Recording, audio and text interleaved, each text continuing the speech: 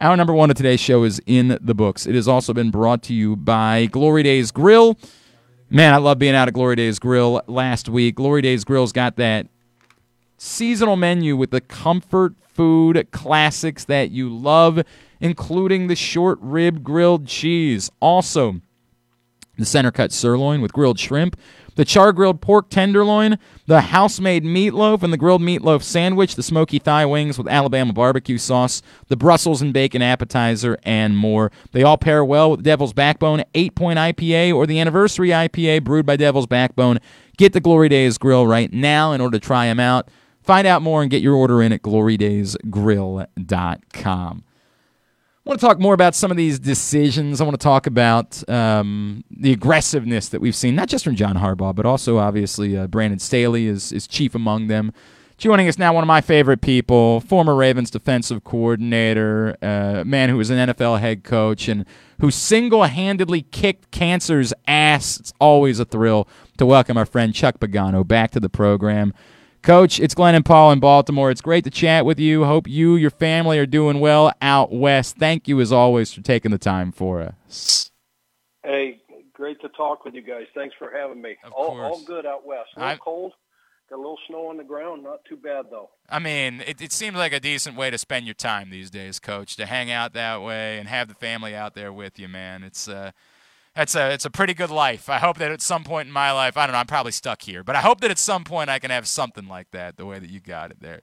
Coach, I wish this for everybody. We're living awesome. A really cool, blessed life right now. That's awesome, man. That is awesome.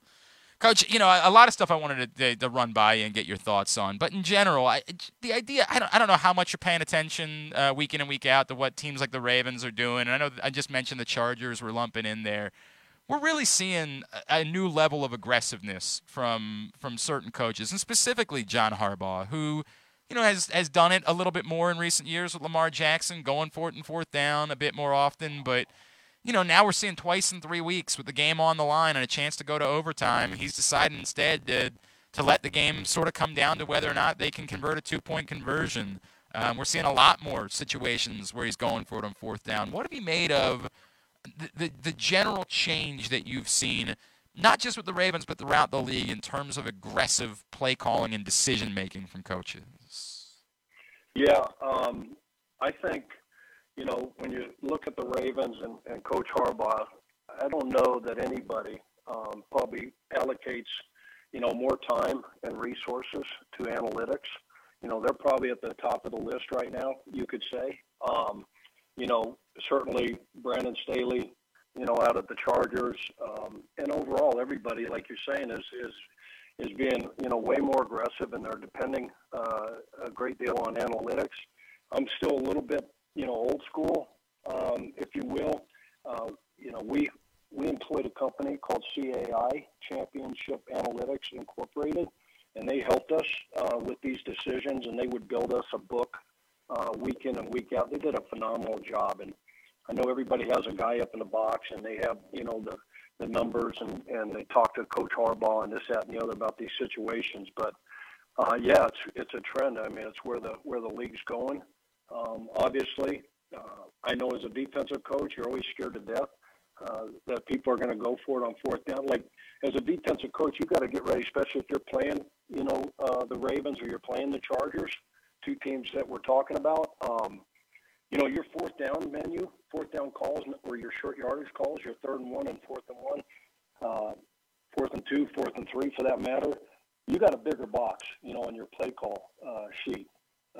You have to be prepared and practice that more and have more calls, because people obviously are going for it more in those situations. But yeah, I love the aggressive nature of it.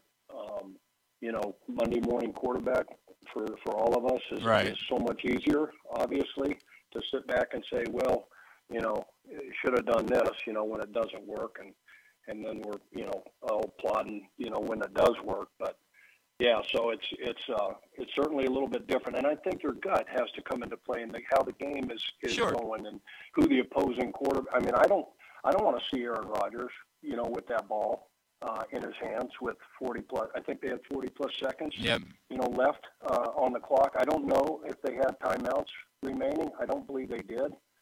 Maybe you know that, but whether he has a timeout or not. They did have at least one. I'm trying to remember how many it was. They did have. It might have been one. Yeah. You're still scared to death the way he's playing, not only in that game, but throughout the season. And it's Aaron Rodgers. You never want to give him. And you look at John's team and what they've overcome. Even have 8 wins with all the injuries and the losses that they had at the beginning of the season and continue to have during the season. You look at all those things, and those all factor into your decisions. He is Chuck Pagano. He's with us here on Glenn Clark Radio. Chuck, I want to take into something. We were just talking about this a second ago. What does it look like? And I'm going to start with an end-of-game scenario because the one thing that's really nice about the Ravens organization is you never see, or you rarely see, finger-pointing or blaming, and everybody tends to be on the same page, and it's a real testament, as you know, to John Harbaugh and the culture that he's created here. But what is it really like when you make an aggressive decision and the game, maybe it comes up short?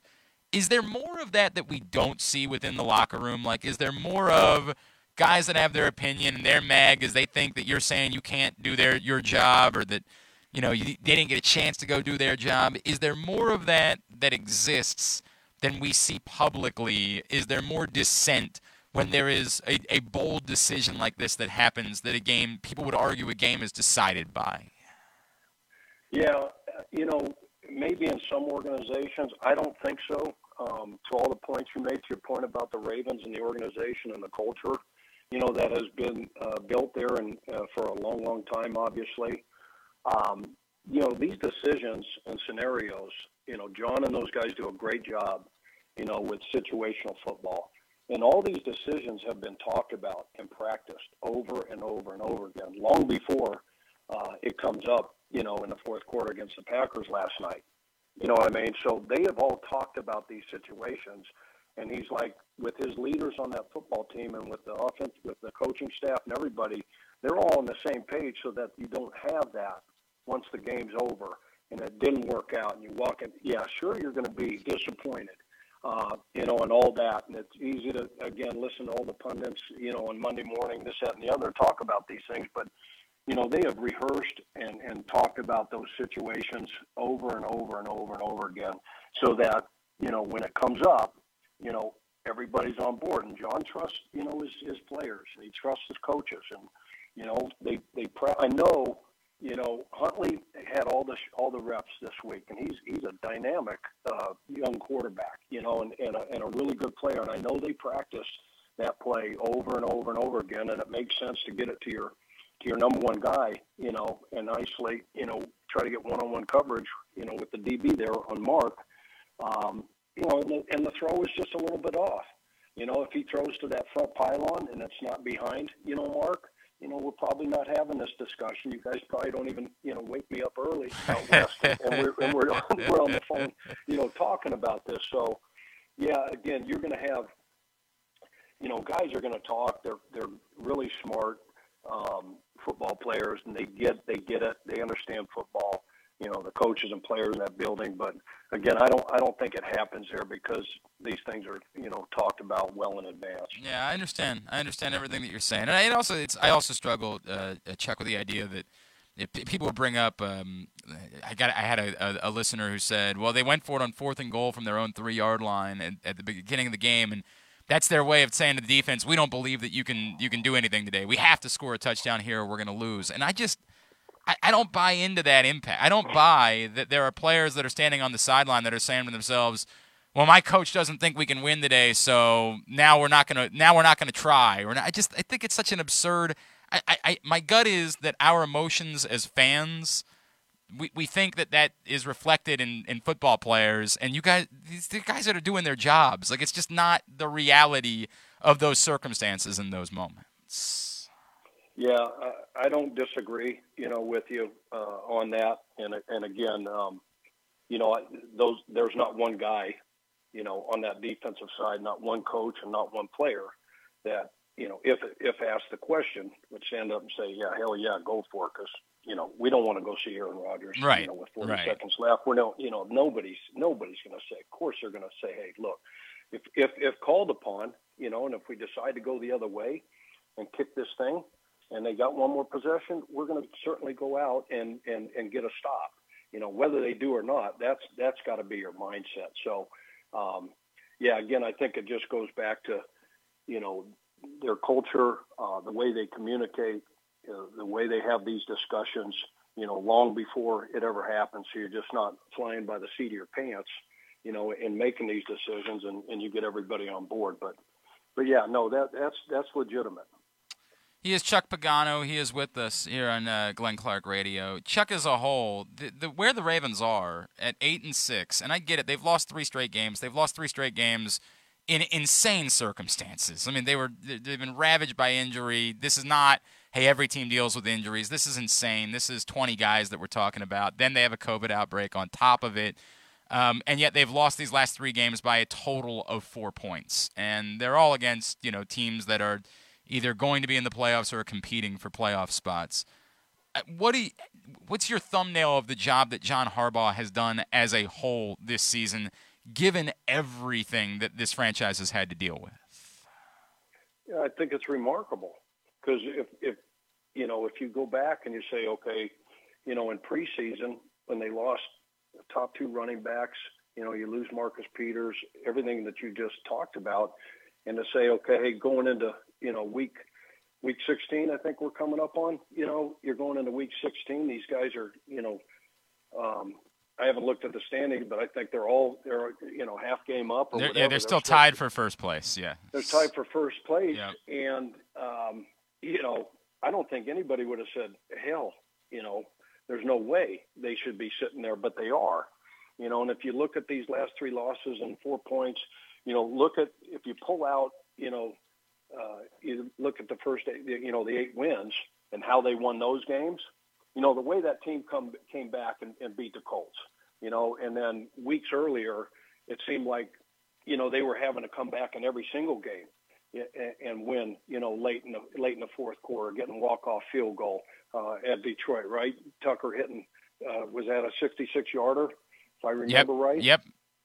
To win that game. So, no, I just think, it's a testament to John, that entire organization, the way they're aligned, that coaching staff, because, it would have been real easy, like everybody's talking about, that, going into this game last night, nobody gave them a chance against Aaron Rodgers, and the Packers, so to be sitting there with a chance to, get a walk-off home run, so to speak, and win that game, again, it's a testament to John, the culture that he's built, the mindset of that organization.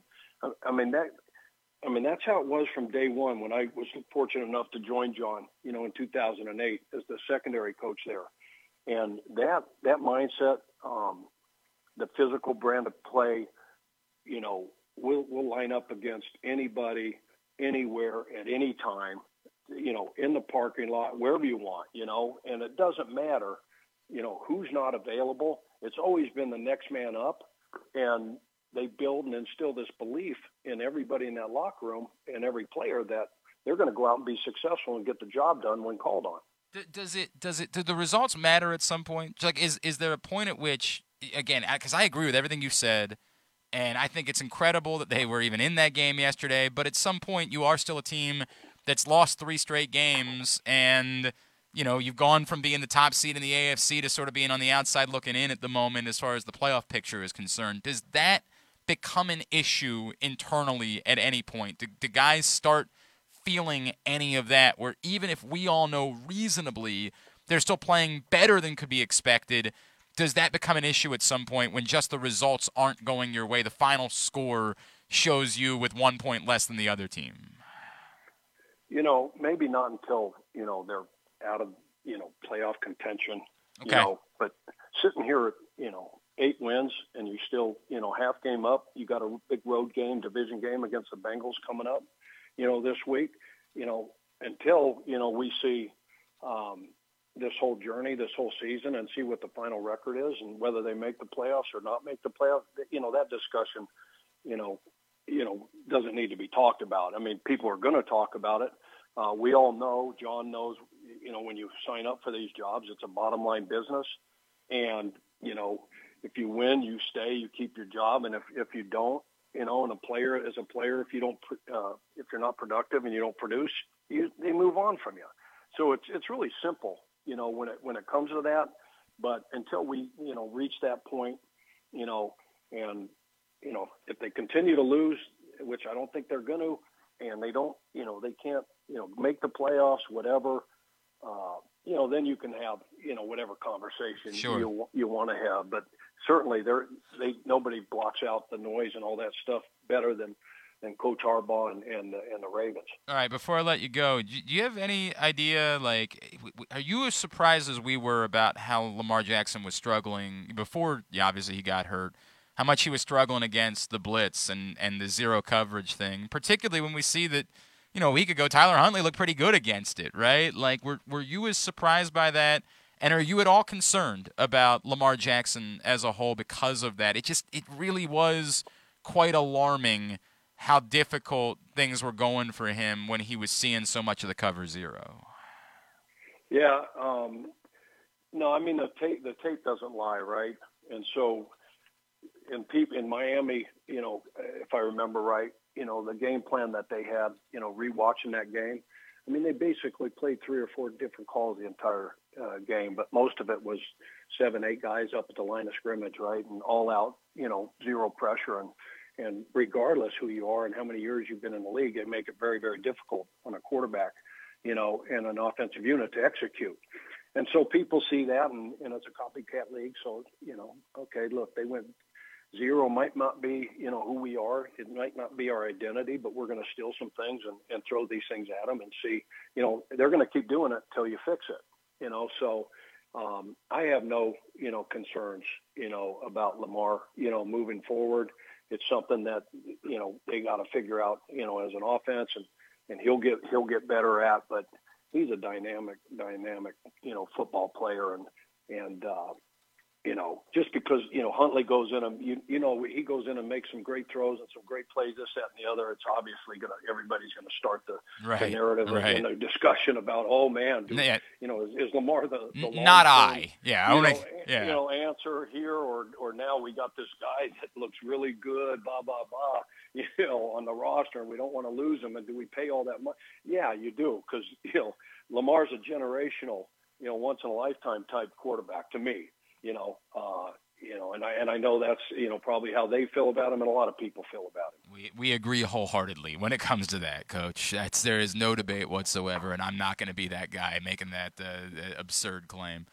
I think I've asked you this question literally every time I've ever talked to you, and the answer has always been no, but I'm going to ask it again. Is there anything I can plug for you, Chuck Pagano?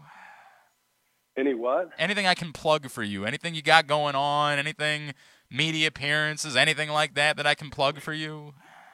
Just, the Chuck Strong, gala, the foundation, the money that we're trying to raise, there in Indianapolis at the Simon, Comprehensive Cancer Center there in Indianapolis. We just, we're very, very close. We're like $2,000 or $3,000 shy of $10 million total raised over the period of time where we started, that gala there in Indy, and really, it's just awesome because, research, saved my life. The form of leukemia that I had, 20, 30 years ago had a 50% survival rate. And because of research, when I was diagnosed, it was in the low 90s. So I was very, very lucky, and not everybody's that lucky. So research, saves lives, and every penny that is raised goes directly to cancer research there. So anytime you want to, talk about anything, just maybe talk about, that's awesome. The Chuck Strong stuff and the movement there in Indy that continues, and we'll be forever connected to those people there and that hospital, that cancer center. So that'd be awesome. That's incredible, and no question, it's an inspiring thing. $10 million is amazing, Coach. That's just an amazing number, and the work you guys have done, that's truly incredible. And yes, anything we can do to show support for that, we're happy to do it. Coach, always appreciate taking the time for us, man. A very Merry Christmas to you, to your family. Enjoy it. Be well. Would love to catch up with you here in a couple of weeks again. Thank you for taking the time for us. Same to you guys. Take care. Thank you.